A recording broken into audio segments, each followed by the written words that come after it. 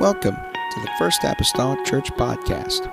Our church mission is to love as God loves, showing compassion to every soul, thus winning those souls and equipping them to be sent out to plant and to harvest. Thank you for joining us today, and we hope that you are blessed by today's podcast.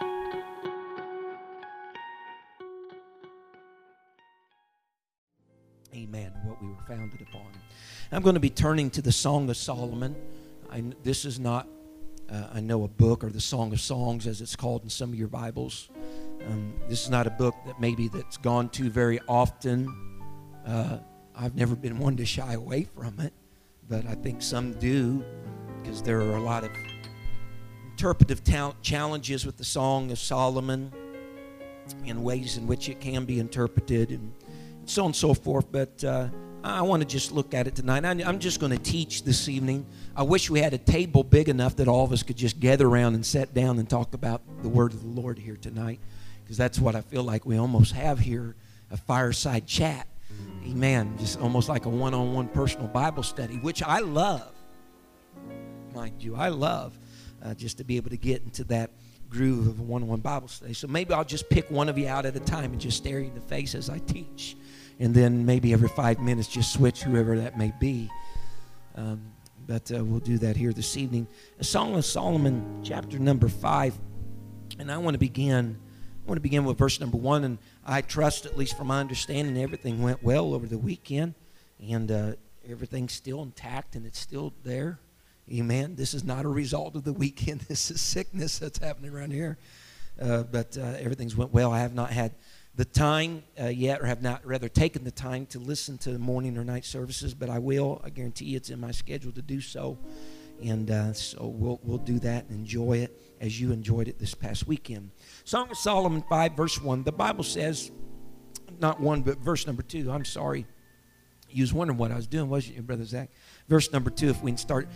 You know, all these chapter and verse, things actually came later. Whenever it was written, it's just kind of like written like this. There wasn't a whole lot of this chapter and verse stuff. And so there's really a good break after chapter 1 that leads into something else here in verse number 2, rather. So it says, this is really, if we're looking at, there's like man, woman speaking in the Song of Solomon. Sometimes you hear the daughters of Jerusalem chiming in. So it's almost like a dialogue, like reading a playwright. And so the woman speaks and she says, I sleep, but my heart waketh. It is the voice of my beloved that knocketh, saying, open to me, my sister, my love, my dove, my undefiled. Isn't that so poetic? For my head is filled with dew, and my locks with the drops of the night. I have put off my coat. How shall I put it on? She says. I have washed my feet. How shall I defile them? She says. My beloved put in his hand by the hole of the door, and my bowels were moved for him. I rose up to open to my beloved, and my hands dropped with myrrh, my fingers with sweet-smelling myrrh upon the handles of the lock. I'd like to turn over now to Song of Solomon, chapter 7, verse number 10, which many revere as the key verse, if you will, of the whole book of the Song of Solomon. The Bible states these words. Woman, from her point of view, again says, I am my beloved's, and his desire is toward me. Tonight, I would like to speak and use as my text or subject the last phrase there of verse 10. His desire is toward me. Can you say that with me? His desire is toward me. Amen. I'm going to ask the Lord to help us in the next few moments, and I will be mindful of your time. I know there could be whether or not, I don't know. But nevertheless, we'll pray. Father, I love you. Thank you, Jesus, for this grouping together of people tonight. God, in this place and their faithfulness. God, in the midst, Lord, God, of any weather that may come, and in the midst, Lord, of sickness that is seemingly on every side. Pray, Lord, you would bless them and honor them, God, for their attendance to the house of the Lord. I pray, oh God, that you would enlighten my mind, remove anything that needs not be there. Lord, apply whatever needs to be there. Mark every bit of error, Lord. Bring to remembrance the things, God, that need to be shared, Lord, in this setting here tonight. I pray, oh God, your word alone is anointed, but I pray, God, help it to go forth. God, and find a place, Lord, of security in each and every one of our lives. Now, thank you and I praise you for it. In the lovely name of Jesus Christ that I pray. Amen and amen. The church say amen. Amen. You may be seated this evening in the name of Jesus Christ. The Song of Solomon. Again, there seems to be not too many that would go to the Song of Solomon and teach or preach from the Song of Solomon because they believe that there are some interpretive issues with it. And as you would read the Song of Solomon, as I have already said, opening here tonight, it is nothing more but a dialogue. The past couple of Wednesdays, my focus has been on the home or the marriage in particular, and I have spoke along those lines, and we could very easily take the Song of Solomon and incorporate that as well in this lesson tonight. But I want to go a little further than just a relationship between a man and a woman that's highlighted in this book of the Song of Songs or the Song of Solomon. And it is nothing more but a dialogue. There are times that the woman is speaking, and there are times that the man is speaking. The woman, from what we can deduce, is known as the Shulamite woman. She is called the Shulamite here in Scripture. And the one that she is primarily speaking to, being the man, is Solomon himself. I think he's mentioned about 12 times in this book. By and large, is probably the author of the book of the Song of Solomon or the Song of Songs, being that we read in other places of Scripture that Solomon wrote about 1,005 songs, and this is the Song of Songs, or the greatest and best of those songs. And so through the dialogue of the Song of Solomon, this speaking back and forth of the man and the woman, there is what takes place, a relationship that is forged, that begins to grow, blossoms to the place of matrimony. And then what happens after marriage or matrimony in their relationship, that there is still something there to be maintained. There is, if you will, the initial relationship that we can even identify with today in our own personal lives, of the puppy dog love, just totally enthralled and attracted to that one of the opposite sex. As we were just young teenagers, wet behind our ears, loving and adoring somebody of the opposite sex, growing and arising to a place of matrimony, and then dealing with, at times, if I can state it like that, the fallout that happens to keep the embers alive within a marriage. We got a light that's causing that. God bless it. If I had a rock, I would break it right now if I could aim just right. But the fallout that can happen after marriage and in a relationship between a man and a woman, or at that point, more plainly, a husband and a wife. The Song of Solomon can be interpreted in different fashions. Since you have these two individuals, it can at its very base level be looked at through the eyes of a man and a woman. At another level, it can be interpreted through the sense of God and his relationship with Israel. At another plateau, it could be viewed through the eyes of Christ and his relationship to the church. That wooing, if you will, of one another to a place of matrimony, as it would be, and the keeping the kindling of the relationship alive and full of vibrancy. And with all that being said, if I can start and just get into this a little bit here this evening, I would like to start back at verse 2. In Song of Solomon chapter number 5, whenever this woman is speaking, and it seems as though the first phrase there, I sleep but my heart waketh, we can understand that perhaps she is speaking of a time right now that she is in a spot of being asleep, but her heart is awake, almost as though that she is describing a dream. Now, whether that is the case or not, there is controversy. Whether this is a dream that she portrays to us, or whether it is literally something that happens. And I'm not necessarily weighing on any side, except I would maybe lean towards a dream, but that is not important to what I'm about ready to relay to us here this evening. She says, I sleep, but my heart waketh. Now, there's something that you must understand where we're at here at chapter number 5. At chapter number 5, the relationship has already grown and matured and blossomed. It's already grown and matured and blossomed into a time of matrimony, into a time of marriage. So chapter number 5, verse number 2, we are on the backside, as it were, of married life. That has already taken place. Marriage has already been sealed and secured. And so she says, I sleep. And note what the Bible says in the next phrase, it is the voice of my beloved that knocketh, saying, open to me. And he gives those terms of endearment, my sister, my undefiled, my love, my dove. Now here is a scenario, if you can wrap your mind around it. You're on the backside of marriage here, the backside of marriage. The woman has already went to bed, and evidently she's locked the door.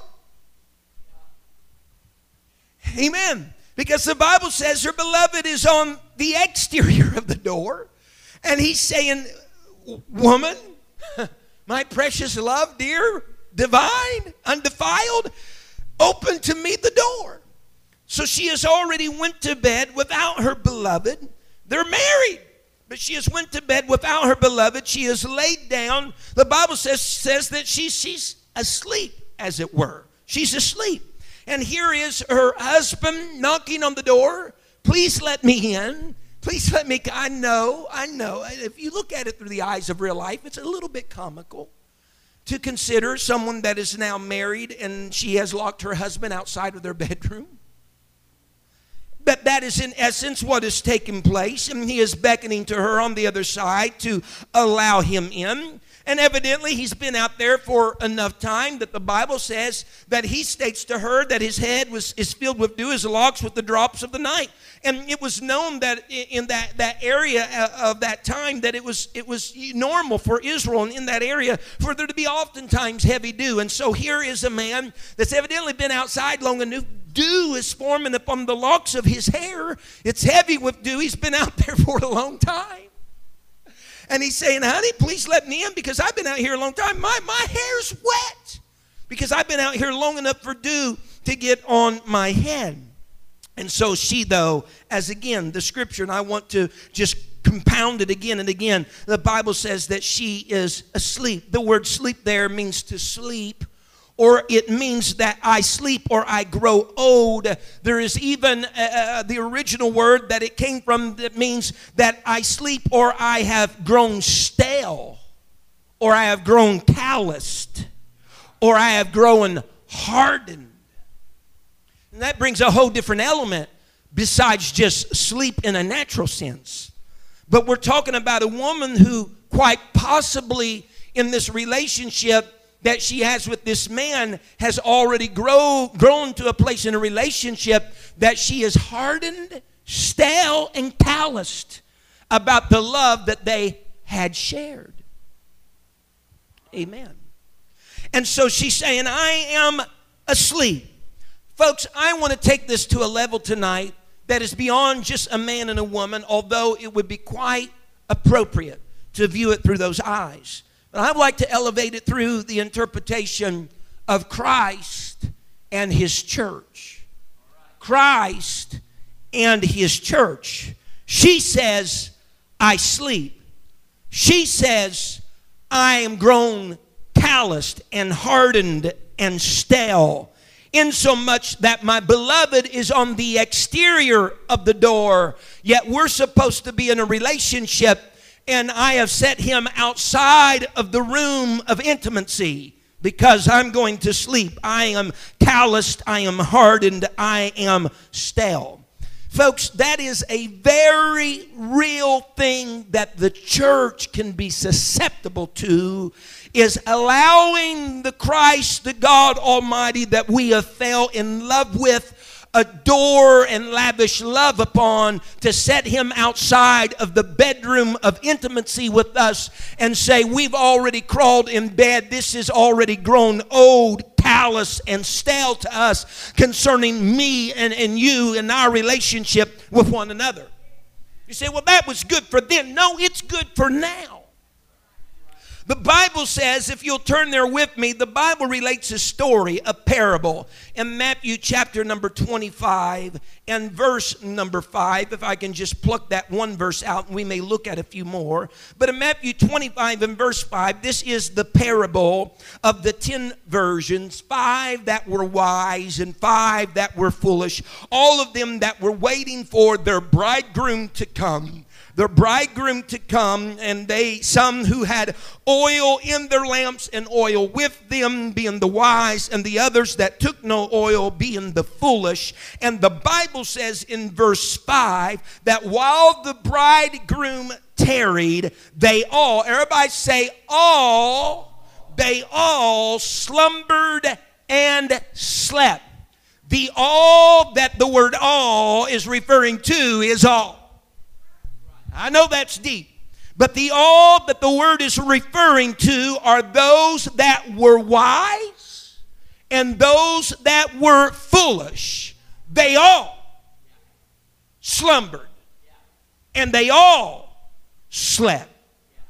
And so if this parable is true to life, and for that matter, prophetic of the second coming of the Lord Jesus Christ, then it tells me that it doesn't matter if you're considered the wise or the foolish, the saved or the lost, the in church or the out of church. You will succumb to slumber and you will succumb to sleep. Someone say amen. If I can state it through the lens of the lady of the Song of Solomon, you will succumb to times of being hardened, calloused, stale. Amen. In this relationship with the King of Glory. So we have this potential, propensity even, if you will, to slumber and to sleep. And that is one of the reasons why the warning, the watchword, amen, of verse 13 is just that. Watch, therefore, for you know not neither the day nor the hour when the Son of Man cometh. Watch, therefore, because he's going to come. You don't want to be slumbering. You don't want to be sleeping. That's why the Apostle Paul in the New Testament Scripture said, it's high time for us to awake out of our sleep. For today is our salvation nearer than when we first believed. Amen. So we gotta shake ourselves. We got to bring ourselves to an awareness of the times and the environment and what's around us. And most importantly, the nearness and nighness of the one that we have pledged our love to. Because as my title is this evening, his desire is toward us. It's toward you. Amen. And so it's very easy, even in today, that we would be lulled into a non-responsive state. Amen. It's almost virtually inescapable, according to Scripture, that you would be lulled into that state of inactivity, of callousness, and of being stale. But the thing is, hey, you help determine how long you're going to be there. Amen. The Bible tells us in Matthew 25 that whenever the hour of departure was upon them, verse number 6, that at midnight there was a cry made that said, behold, the bridegroom cometh. Go ye out to meet him. And there arose all those that were sleeping, the wise and the foolish. They all rose at the cry. The difference is that the wise were ready. In verse number 10, the Bible says, and while they went to buy, that is the foolish, the bridegroom came, and they that were ready went in with him to the marriage, and the door was shut. That whenever the cry was made, whenever they heard the voice, amen, that he was coming, that he was approaching, all of them got up, all of them shook themselves, all of them became awake, but the wise went because they were ready, even though they had lapsed into momentary slumber. Listen, you want to be ready because inevitably there will be moments of slumber. Inevitably there will be moments of callousness and being hardened. You want to be ready so that when the cry is made, hear me, that there is no more need for preparation. Amen. they had made well enough preparations for their times of indifference. They had made well enough preparations for their times of indifference, and yet the Scripture still bears witness in the New Testament, the righteous are scarcely saved. Scarcely saved. And so here is this woman, she's asleep. If I can get back to my text, Song of Solomon, she's asleep. She waketh, though she seems to be in a dream, and in this dream, though she's understanding already disconnect between her relationship with her husband. He's asking her to open the door. He has been there for some time. And notice, I want you to notice very clearly verse number 3. Her response to the request of the one that loves her. Listen to the response of the request of the one who loves her, that's been shut out of this room of intimacy.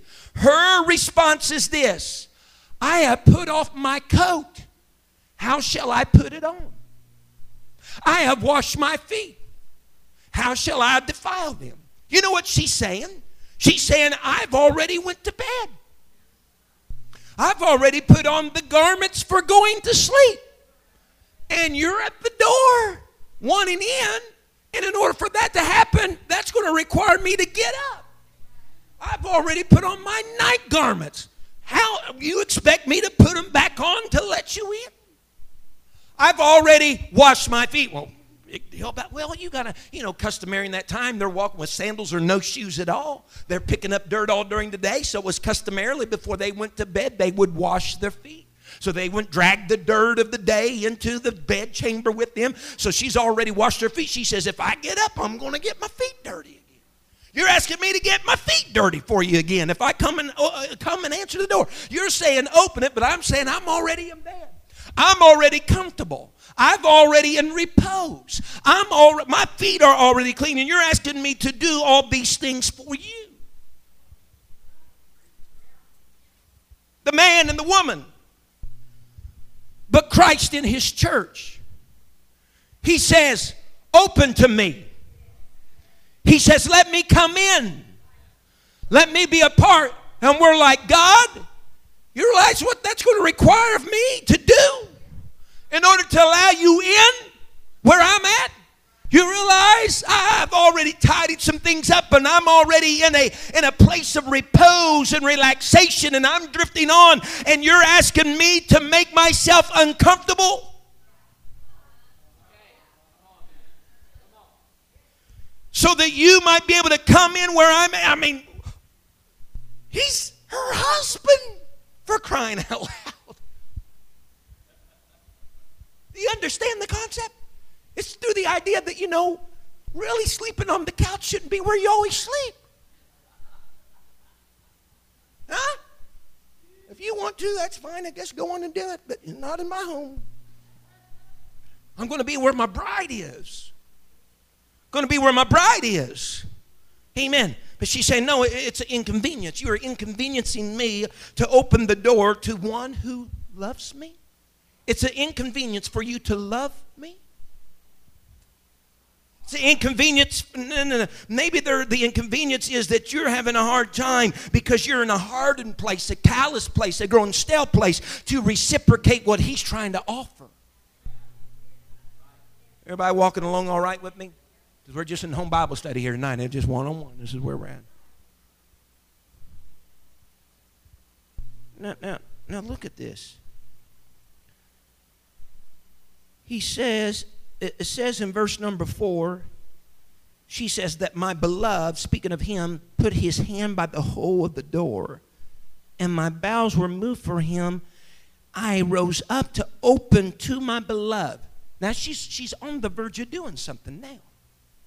And my hands dropped with myrrh, and my fingers with sweet-smelling myrrh upon the handles of the lock. Upon the handles of the lock. So what is happening right here, Solomon, as it were in those days, locks on what they had to be doors were huge. They were huge. Bishop years ago preached on about the key of David, and he had a huge key on because they were huge. They were huge enough a man could literally stick his hand into the opening of the door. And so Solomon is seen here. He's placing his hand in the opening of the door. But there's something that's vitally important I want you to realize. That he did not kick the tumblers, or however it was in those days. He did not do anything for the purpose of unlocking the door. He restrained himself from unlocking the door, unlocking the boat, if you will, although he put his hand in the door. But I want you to note this, that whenever he put his hand into the door, and you'll read this in Scripture, what happened was he had myrrh. He had myrrh, that little oily resin of myrrh, a perfume, an aroma fragrance. It was known as a perfume. They used it in dead bodies to cover up the putrefaction of bodies. Myrrh was very stout in its aroma. He had myrrh on his hands, and he placed it inside of that opening of the door of the lock, that mechanism, as it were. And he didn't unlock the door, but he just placed something there. Listen to me. He placed something there as a token that he had been there. Because here's what would happen. There was a custom. There was a custom in that day. Now, this was when a man was engaged to a girl. Now, this is happening. They're already married. But Solomon is trying to illustrate something. I want to act toward you as though it was when we were still engaged. It was custom in that day that a man that was engaged to a girl, when he wanted her to know how much he really loved her, he would slip over at night to her home.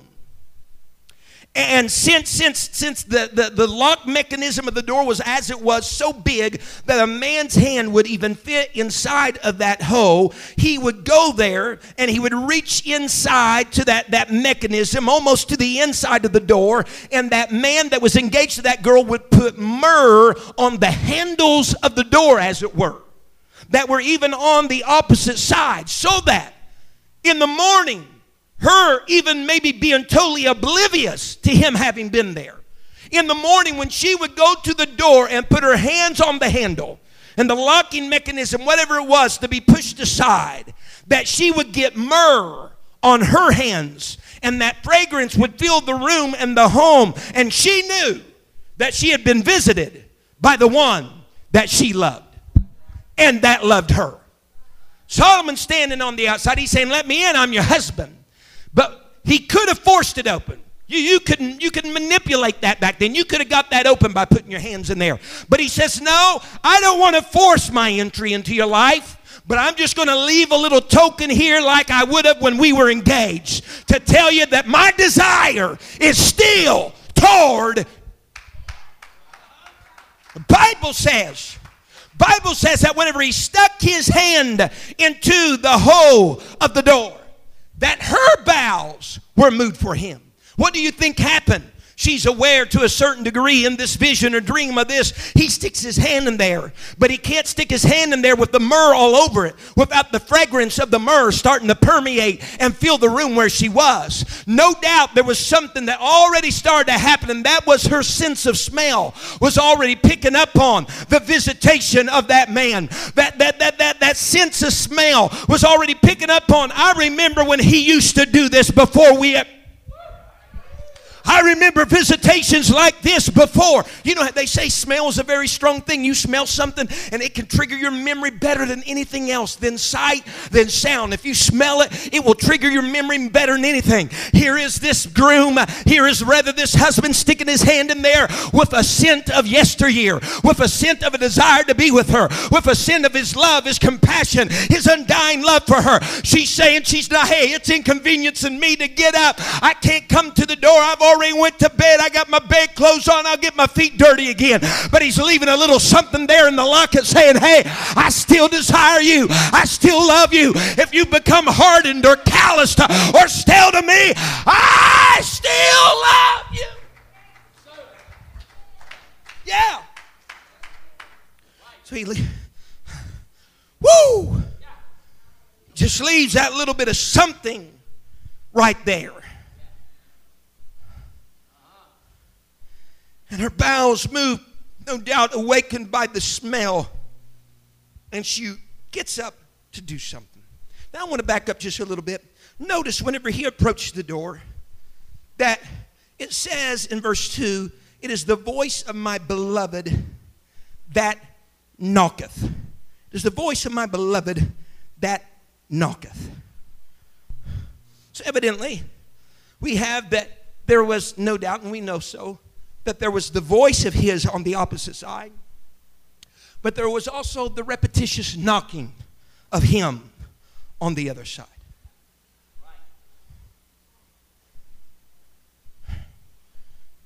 Here's the thing.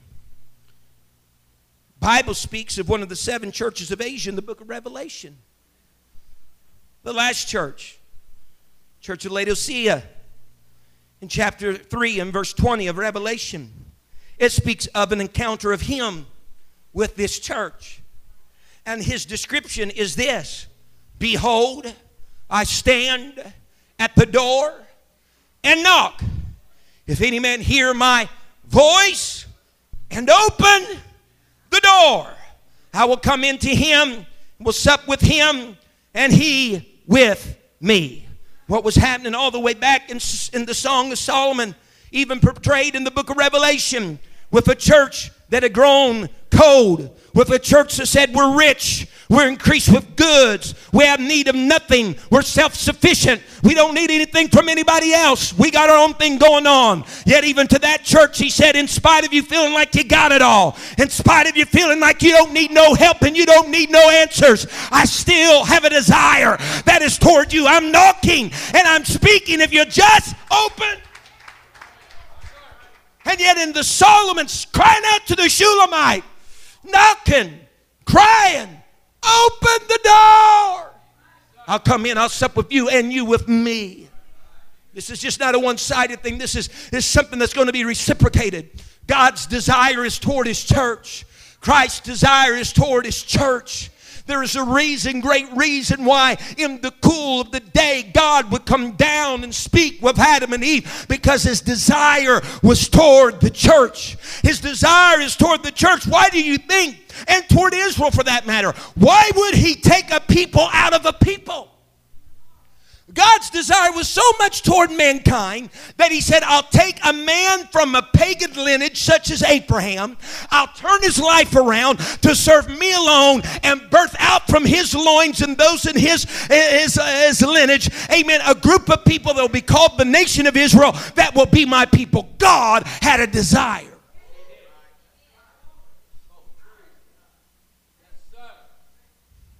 It's not changed.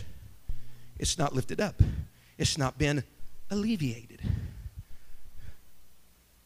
Well, I think in John 10, isn't it? Jesus said, my sheep know my voice. Stranger, they will not follow. I guarantee you, her lack of getting up wasn't because she didn't recognize who it was on the other side of the door. However long the courtship had sealed the deal on that, she knew who it was. It was just a lack of effort on her part. And so when, seems like the voice of one that knocketh. It's like whenever he could not arouse her or could not prompt her response by his voice, he said, I'll use my hand. And he went a little further and then placed that myrrh, that resin on the boat. There's something else I want you to consider there. And this is just thinking, okay, sometimes thinking outside the box. Not only was the aroma there of what would happen during an engagement, no doubt that filled the room, and no doubt she got that on her hands when she finally arose to answer the door. But consider with me for a moment, you know, good old locks, after a while, they get sticky. They just don't like to open like they used to be able to open. This is just thinking outside the box. To leave her without any excuse, a good oily resin would be a great lubricant if there was any problems in getting the door open. It'll leave you without excuse. I'm going to place that in here on this mechanism. If it was difficult before, if the latch is a little difficult, well, I'm going to make it a little easier here just by me placing my hand in here and just laying that little myrrh upon this place. But she arises. She smells the scent. She gets up. Her bowels are moved for him. She goes. She does whatever she has to do concerning the bedclothes. She's willing to get her feet dirty. And she goes to the door and she opens the door to her beloved. Which, why should she have had to open the door for her beloved to begin with? Why would you lock the door on your beloved? She goes to open the door for her beloved because there's something starting to move in her now. She's having a little attraction going on. There's something that's being aroused in her natural body. And if I can for the church, sometimes we have those arousals in our spiritual aspect. And we're ready to go after God. We're ready to grasp God. We're ready now on our own turf and discerning and decision. We're going to let you in. And she goes to the door to do just that. Her hands are dropping with the myrrh that he left there. There's a token there that he's been by. There's a token there that his presence has been there. There's a token there that he's been very near and very nigh and very close. She smells it. It's all around upon the handles of the lock. But she goes to open the door to her beloved. And she says, my beloved hath withdrawn himself. That whenever she got in her mind, she was ready. He had already gone. All she had was a token of him having been there. All she had was something that was on her hands that said he was close and nigh even to the touch, but I would not.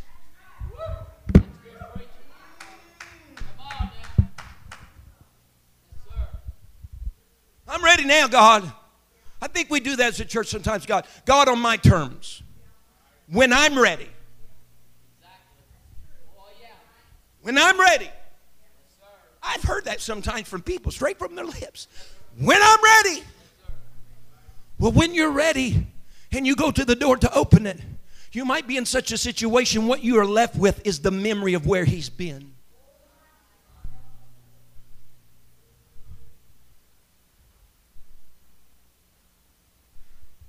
He's withdrawn himself and was gone. Someone say gone. And was gone. Isaiah 55:6. This is the wisdom Isaiah the prophet gave to the people of his day. And it was there during a very, very estranged time of people with their God. Both the northern kingdom of Israel and the southern kingdom of Judah with their God. They were estranged from God, not because of God, but because of their doings and their disobedience. And this was the words of wisdom that God had through the mouth of the prophet Isaiah. He said, seek ye the Lord while he may be found. Call upon him while he is near. What he was telling those two kingdoms. He said, don't you let a day go by that you shut the door to the sanctioning, the sanctity of your room of intimacy with God. Don't you dare ever shut the door to that. Don't you ever lock the door to that. Whenever God's showing up and you hear his voice and you hear his knock and you smell the aroma of his presence, you go on and let God in. Don't you betray that moment. Don't you betray that moment. You seek him while he can be found. You call upon him while he is near.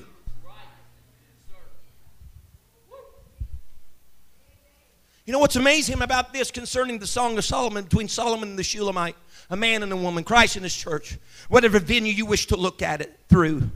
Something that's interested me in the Song of Solomon, chapter 1 and verse 4. And I don't have it up there, but if you want to get it, Brother Zach, that'd be great. Song of Solomon 1 and verse 4. Look at this. Draw me, the Bible says.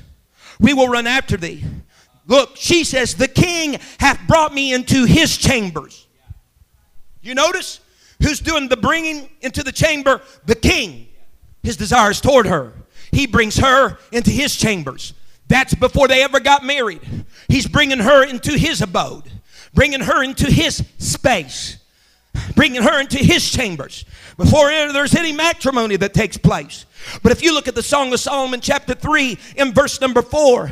And you go down a little bit there. The Bible says, I had brought him, the woman speaking, I had brought him into my mother's house and into the chambers of her that conceived me. See, before they ever got married, before this ever got stale, before this ever got callous, there were times that he brought her into his chambers. And there were other times, though, that she brought him into her chambers. What are you saying, Brother McGee? They had come to a point of the juncture now. She wasn't allowing him into her chamber. Where before she beckoned him, where before she had called him, now he is on the peripheral, prohibited from coming in. The ardent affection that we have for God in our little lovey-dovey time of a church with Christ, that we're saying, God, come on in, be a part. I want you a part of my life. I want you in every aspect and every area of my life. And we're beckoning and we're calling and we're begging even sometimes, God, be here. And other times God's making the invitation to us. And there's this ebb and flow of us desiring him to be where we're at and him desiring us to be where he's at. And then somewhere along the line, somebody gets callous and we no longer are making the call for the Lord to come, but it's all one-sided. Come on, honey. Come on, dear. Come on, wife. Come on, church.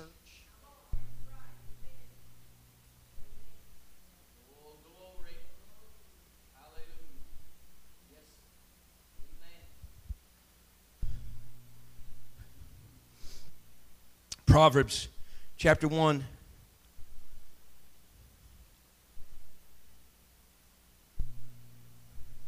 Here's what can happen when there is a refusal of the presence of the one that desires to be in relationship with you. In Proverbs 1, what is being illustrated here? We're switching gears. Now we're looking through the eyes of a woman. This woman that is characterized as a woman is actually wisdom. The first book of Proverbs is personifying wisdom as a woman. This wisdom that is personified as a woman is reaching out to humanity, reaching out to mankind. All right? The Bible says in Proverbs 1, in verse number 24, this woman, wisdom, has reached out. She is called. Her voice has been uttered into the streets and the chief concourses of the town. She has beckoned, wanted them to come and turn unto her because she's wisdom. Amen. And the Bible says in verse 24, she says, because I have called, and ye refused. She says, I've stretched out my hand, and no man regarded. But ye have set at naught all my counsel, and would none my reproof. Look at verse 28 now. Then shall they call upon me. You refused my hand. You didn't regard it. I extended it. I vied for your attention and your affection, but you refused it. She says it in verse 28, then shall they call upon me. There's going to come a day then that you're going to call upon me. You're going to desire me. She said, you're going to call upon me, but I will not answer. They shall seek me early even, but they shall not find me. Why? Because they did not take advantage of it when I was eager to be with them. You know what the sad situation of the whole Old Testament is?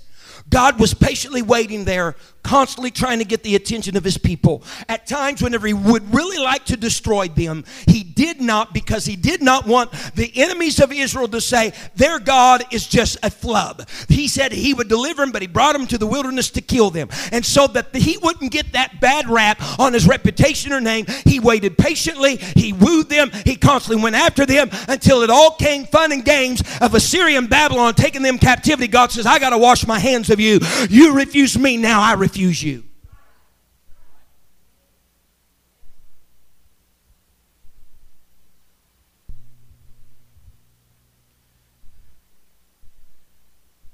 And so she went to find him. He was withdrawn. He was not. And she says in verse 6, my soul failed when he spake. Honey, why didn't you do something? You know what she's saying? In modern day terms, church world, I felt convicted, but I didn't move with my conviction. My soul failed me when he spake. I felt that. I knew that was him. I needed that. But I didn't. I'm in bed. I've already got my shoes off for the night. The Bible says now aren't the tables turned here in verse 6. Now she was the one being sought after. Now she's the one seeking. She was the one being sought after, but now there's a road change. She was absent and he was present. Now that she wants him to be present, he's absent, but she's present. He was seeking and longing for her, but now the tables are turned. She is seeking and longing for him, but she has a frustrated journey. The Bible says in verse 6, but I could not find him. He was just here moments ago. He was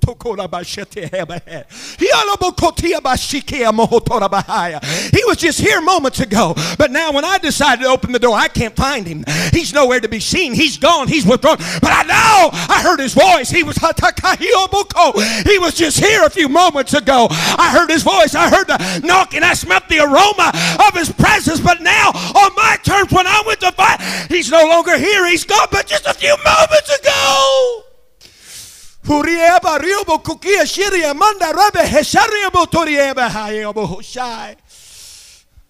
God, I feel his presence right now.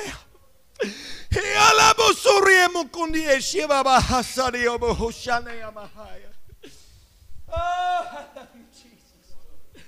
I love you, Jesus. My soul failed when he spake. I sought him. I could not find him. I even hollered. I called out to him, but he gave me no answer. He gave me no answer. Oh, how inconsiderate of him. Is it that the one you are in relationship with, you got locked out? You got locked outside the door, and it's inconsiderate of him after a while to finally depart and leave? Is it? Is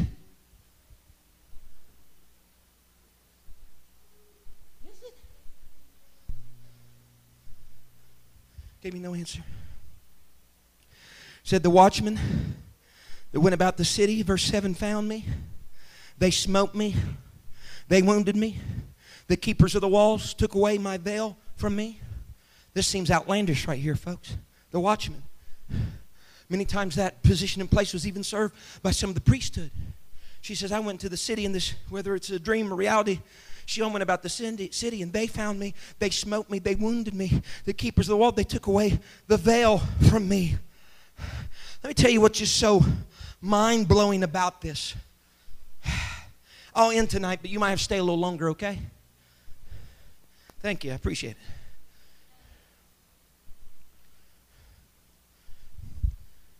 Song of Solomon 5:2, after matrimony, okay? Follow me here real closely. Song of Solomon 3, verses 1 through 4, before matrimony. Notice the difference. Notice the difference here. This seems to be, Song of Solomon 3, verse 1. Brother Zach, if you can help me. This seems to be another dream or vision, as it were. Before marriage. Look. By night, she says, on my bed. Look what's happening here. I sought him. Right. By night, upon my bed, I sought him whom my soul loveth. I sought him, but I found him not. I will rise now. I'm not comfortable with being reposed in my bed and him not being here. I'm going to get up even if it makes an inconvenience to me. And I'm going to go on a journey because I must have the one my soul loves. I will rise now. I'll go about the city and the streets, in the broadways. I will seek him whom my soul loveth. I sought him, but I found him not. The watchmen that go about the city found me. To whom I said, saw ye him whom my soul loveth? It was but a little that I passed from them, but I found him whom my soul loveth. I held him and would not let him go until I had brought him into my mother's house, into the chamber of her that conceived me. Do you see what's happening here before she became hardened? Do you see what's happening here before she became callous? She said, wait a minute, I don't see him around. I'm going to have to get up and see where he's at. I'm going to have to go find him, and when I find him, I'm going to have to bring him to where I'm at. I'm going to bring him to my chamber. I love him. I'm going to put my arms around him. I'm not going to let him go. Now you take that stark contrast and contrast it to chapter 5 when she's reposing in her bed. He's knocking on the door, asking to come in, and she's delaying and getting up. And now she's seeking to find him, but she's frustrated because she can't find him because she didn't take advantage of him when he was readily accessible to her. The watchman now. The watchman before, when she was on her seek and search journey, don't necessarily do anything. There's no wounding, there's no abuse, there's no correction going on. She just asks, and then she goes on and finds. But in the second episode, whenever she comes to the hands of the watchmen, they smite her, they wound her. Watchmen a lot of times were fulfilled by priests. You wonder why sometimes it makes my job difficult? It's not when you are ardently seeking and searching after him because you just notice he hasn't been by. But it's the moments he's been at your door, and then you go to try to search him, you'll hear the voice of correction from the watchman. It'll feel like a wounding. It'll feel like a smiting. But in essence, it's for your good. What the watchman is conveying, why didn't you take advantage of him when he was at your door? This journey would not even be essential or necessitated if it wasn't for taking advantage of him when he was at your door.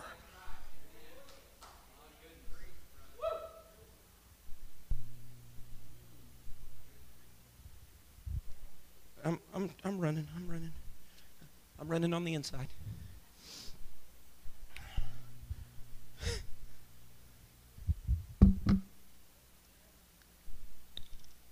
Remind me it's too early in the season for me to wear a vest, okay?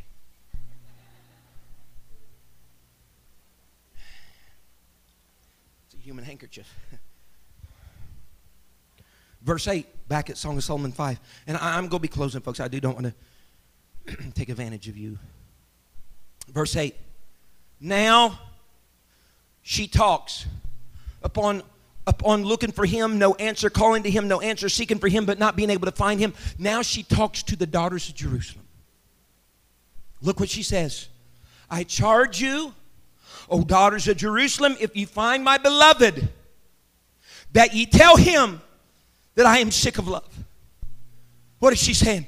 You tell him that I need him. You tell him I desire him. If he happens to come by your house, you tell him I'm sorry that I ever allowed him to leave. Tell him I am sick of love. Now look at it. This is, and I'm closing with this. He desires you, folks. His desire is toward you. Notice what the verses say. Notice what the response is to this woman. The daughters of Jerusalem are responding to her. Look what they say. And this is where we need to get to in our daily walk with God. We need to ponder this question of the daughters of Jerusalem. They ask, what is thy beloved more than another beloved? O thou fairest among women. What is thy beloved more than any other beloved? That thou dost so charge, that thou dost so charge us. You know what they're saying? What makes him so different and special from another man?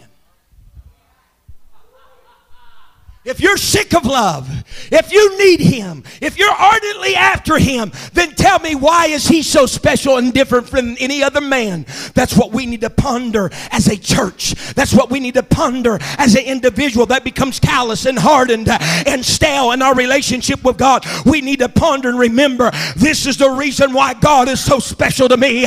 This is the reason. This is why he's so different from every other religion, every other man, every other supposed God. This is what sets him apart. And if we'll get back in touch with what sets him apart and what makes him different, we'll keep the door to our room always open. And our desire will be toward him just as much as his is toward us.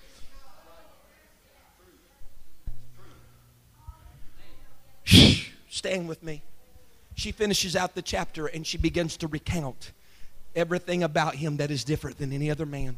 All of those qualities, all of those different abilities, all those physical attributes that sets him apart as her beloved, as one that she desires, as one that she needs, as one that she wants.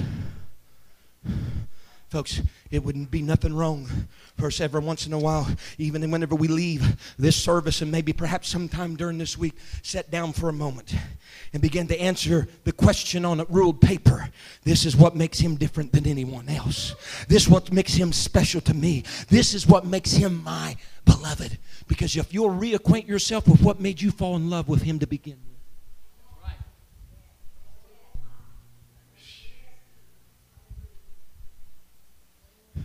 he'll change the dynamics of the relationship between Christ and his church, between Solomon and the Shulamite, between this man and this woman.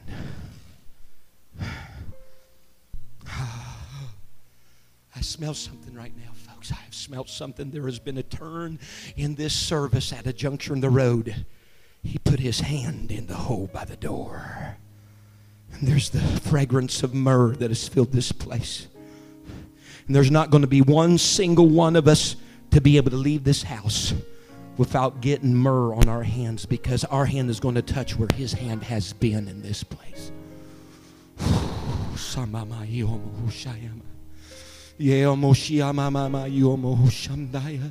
God, I am my beloved's, and his desire is toward me. His desire is toward you, young man, young lady. His desire is toward you, elderly man, elderly lady. His desire is toward you, mom and dad of kids that are being reared and raised in your home. His desire is toward you. His desire is toward the church. Hear his voice. Hear the repetitious knock at the door. Don't leave him till his locks are drenched with the dew of the night. Let him come in. Open the door. If you've already settled in your repose, become uncomfortable in order to answer the door. Sacrifice what you deem right now as a no limits, no ground sacrifice. Go there and sacrifice it for the purpose of letting him in, to come in to sup with you, to come in to be with you. These altars are open. There's not. Thank you for listening.